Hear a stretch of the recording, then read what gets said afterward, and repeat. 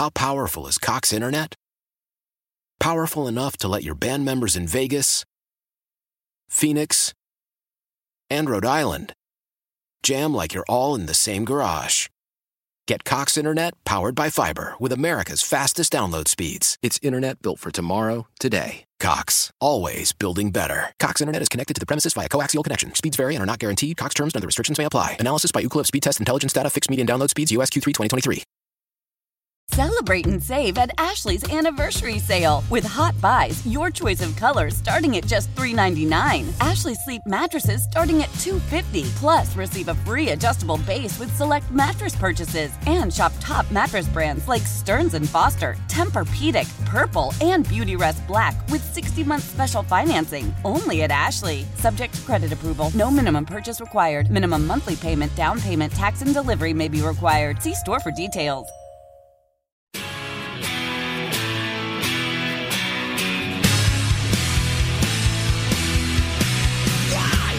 Tell me how to live my life.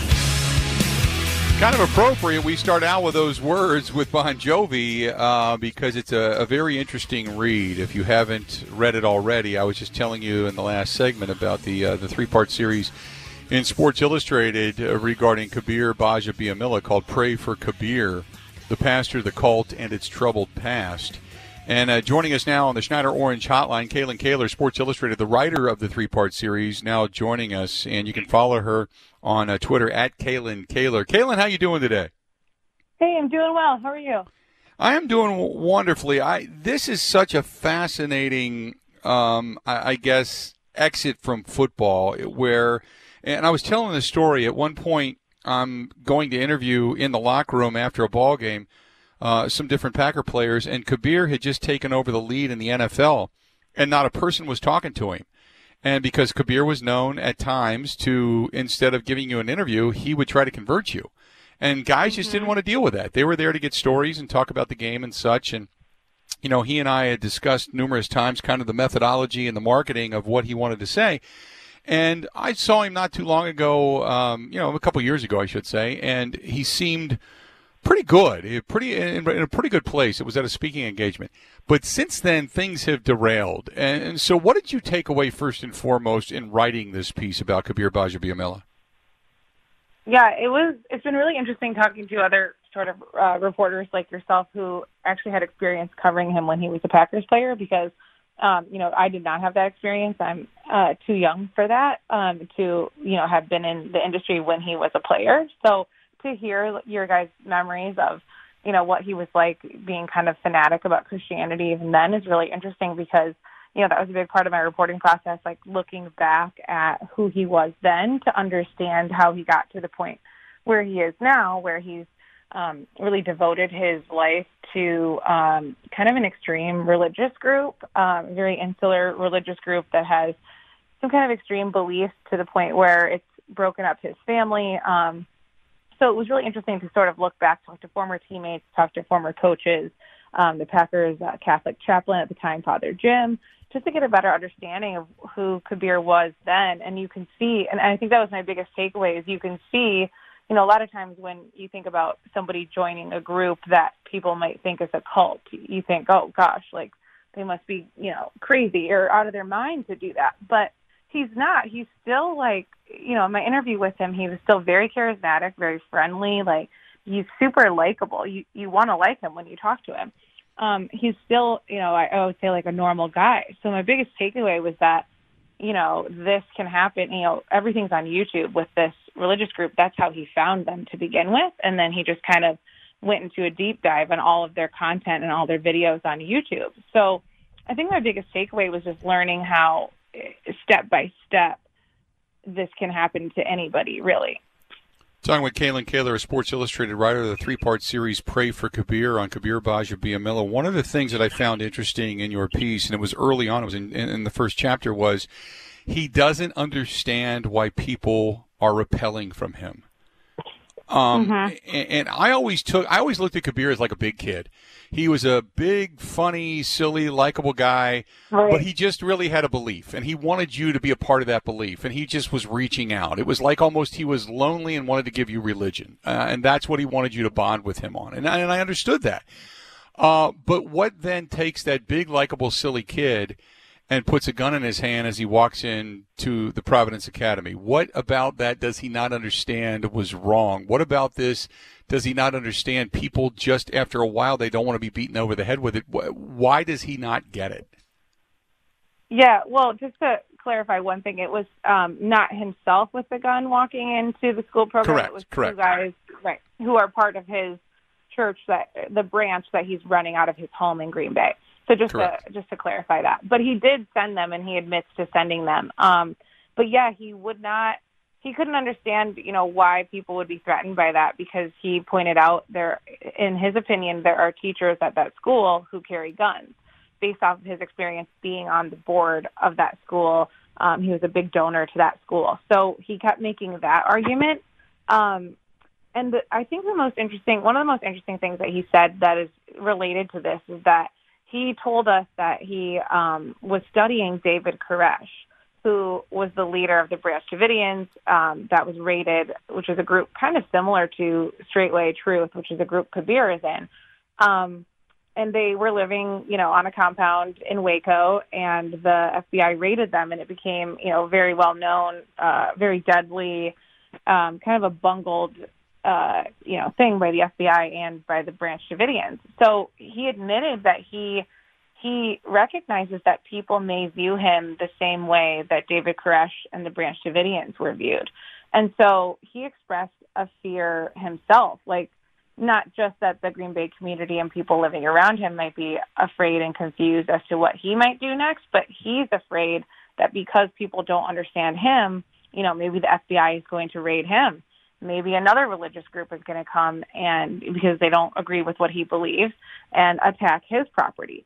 So I thought that was really interesting because even though he doesn't understand why people were so alarmed by the Christmas program incident, he does have the self-awareness to know how people are viewing him, like historically when placed next to other religious groups that have, become issues to the general public.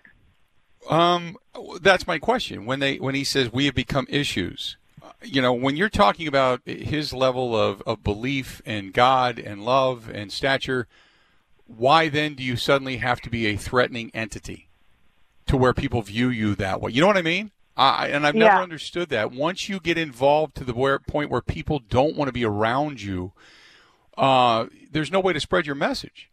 You're spreading it to people that are already on your side.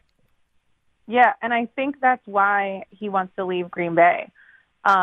He talked a lot about wanting to move, wanting to leave the community, feeling like he's not welcome there anymore, and, wanting to go somewhere where he can kind of almost like really truly start over. He has started over with his life because he is, hasn't seen his kids in 2.5 years. He's divorced now. He has a new wife and a new newborn child. So he has completely started over, and I think that's why he talked a lot about wanting to get out of Green Bay because they just really don't want to. This religious group is just they're dedicated to what they believe to the point where anyone who doesn't believe it is, heathen, and you can't associate with them. You have to cut yourself off completely. So I think that's why there's a lack of understanding because they are told by their pastor that they need to cut off ties to anyone who is not following them in this walk, basically. Do you get the sense that this really began when he was searching for something when he and his wife split?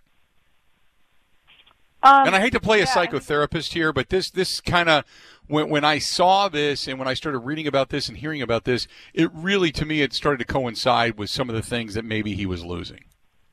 Yeah, and I think, it started before then because, he and his wife would never, I'm assuming, would never have split up had it not been for his involvement with Straightway because that was really what drove his family apart is his kind of obsession with this group that, his family just didn't want to be part of. So it started before then, and he told me it started basically with the birth of his daughter. He only has one daughter, and the rest of his kids, his 8 kids, are all sons, and he had 6 sons in a row before he had his daughter. So he told me this himself, he never really wanted a daughter, and he never wanted to have to confront how to raise a daughter and how to, what is a woman's role in Christianity, how does he raise a Christian woman. He never wanted to have to deal with those issues. And then when he did have a daughter, he was kind of forced to confront that. And then when he went back to the Bible to check it out, like, what does the Bible say about women? What is the biblical role of women? He found verses that told him that women are not created in the image of God. They're created in the image of man.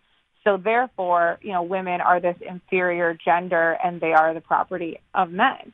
And all of that, searching on the internet and reading that interpretation of the Bible, led him to Straightway Truth Ministry, which is a group he's involved in now. So really it all began with the birth of his daughter and him starting to explore that. But even when he was a Packers player, he described like his faith in Christianity, he described as Old Testament Christian. So he was always really focused on Old Testament, the 10 Commandments, the laws, kind of wanting to understand that and why those laws were put in place for the people of the Bible. So he'd always kind of been that way. And then the birth of his daughter really pushed him further. So his future is to leave Green Bay to, I believe that where he would be going was Tennessee, correct?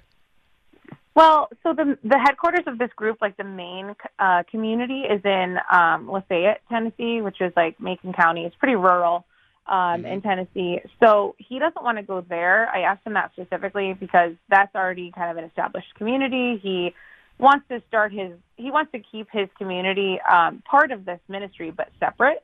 So he just mentioned going to the South. He didn't mention a specific state or area of the South, but he mentioned the South because he feels like, and this was a direct thing that he said he'd rather experience the racism like from the KKK, which is explicit and, not hidden. It's like in your face, rather than the racism he feels he experiences in Green Bay, which is undercover, it's covert. It's not, people will smile and say hello, but then they'll, in his view, split up your family behind your back. So that's why he wants to move south. It's because he'd rather know where he stands with everyone than have people be sort of two-faced. That's his perspective. It's an incredibly interesting read. By the time it was all said and done and you had your time with him, when you walk away, do you feel as if he's got a good grip on himself, or do you feel like he's lost, or what was your impression when you walked away? Did you just have your chin on the floor going, wow, I have to absorb all of this?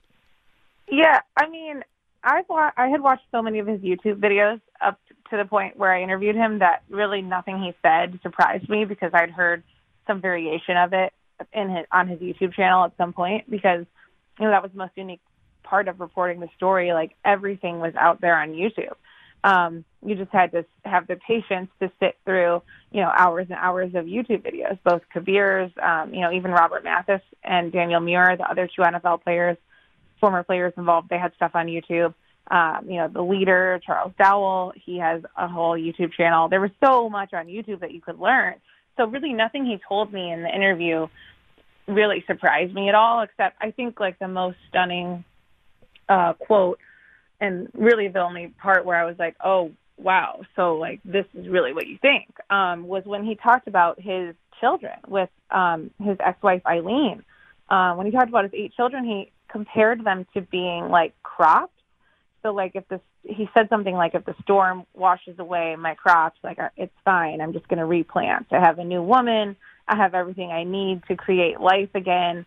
And then he compared himself to Job, who is the character in the Bible who God, took away everything, killed his family, all his animals and everything like that. He compared himself to Job and said, Job ended up starting over and being fine, so I can do that too. And it was just the way that he talked about his family, his previous family, with like such detachment and no feeling whatsoever. That surprised me because that's how you know, like, okay, like he's serious about this and he is really not going to be changing his mind. Like, this is his life now.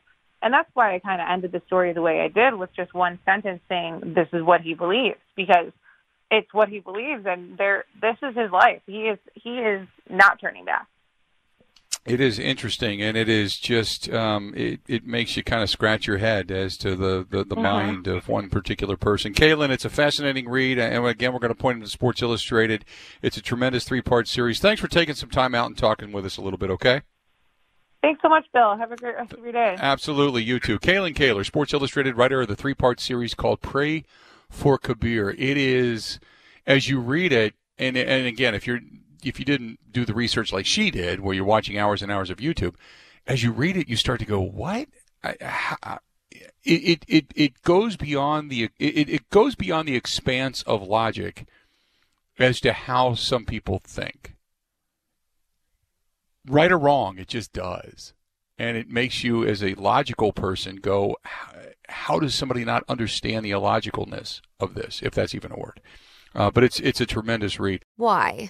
If you have T-Mobile 5G home internet, you might be hearing this Why? a lot. Why? Every time your internet slows down during the busiest hours. Why? Because your network gives priority to cell phone users. Why? Good question. Why not switch to Cox Internet with 2 times faster download speeds than T-Mobile 5G home internet during peak hours? Okay. Stop the whys and visit cox.com/5G home for details. T-Mobile prioritizes certain T-Mobile phone users over home internet users during times of congestion.